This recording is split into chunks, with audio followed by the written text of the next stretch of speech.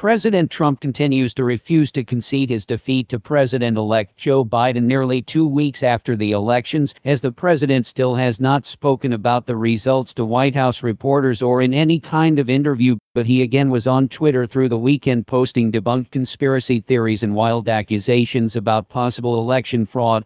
At this point, his legal efforts have gone nowhere in the courts in a number of states, and there really isn't much reason to think that's going to change, as the White House has done nothing to help with the transition to a Biden administration. At this point, it's not clear what's next for the Trump campaign, as the president's legal effort to turn around the election is going nowhere in the courts. Friday, for example, the Trump campaign had to withdraw a lawsuit in Arizona and then lost court fights in Michigan and Pennsylvania.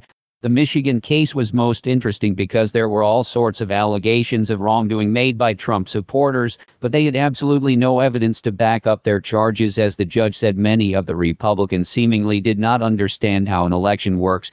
All the while, the president tweets out debunked conspiracy theories and refuses to concede defeat. The coronavirus pandemic continues to escalate at a terrible pace around the nation, with cases, hospitalizations, and deaths all going up dramatically so far this month. Virus deaths are up 300 deaths per day just in the last 2 weeks, as 19 states set records this weekend for COVID hospitalizations, as the U.S. will go over 250,000 virus deaths later this week. The 7-day average of new daily virus cases is almost to 150,000 per day, doubling in the past 3 weeks, as the White House Coronavirus Task Force and the Trump administration are saying very little about the worsening situation.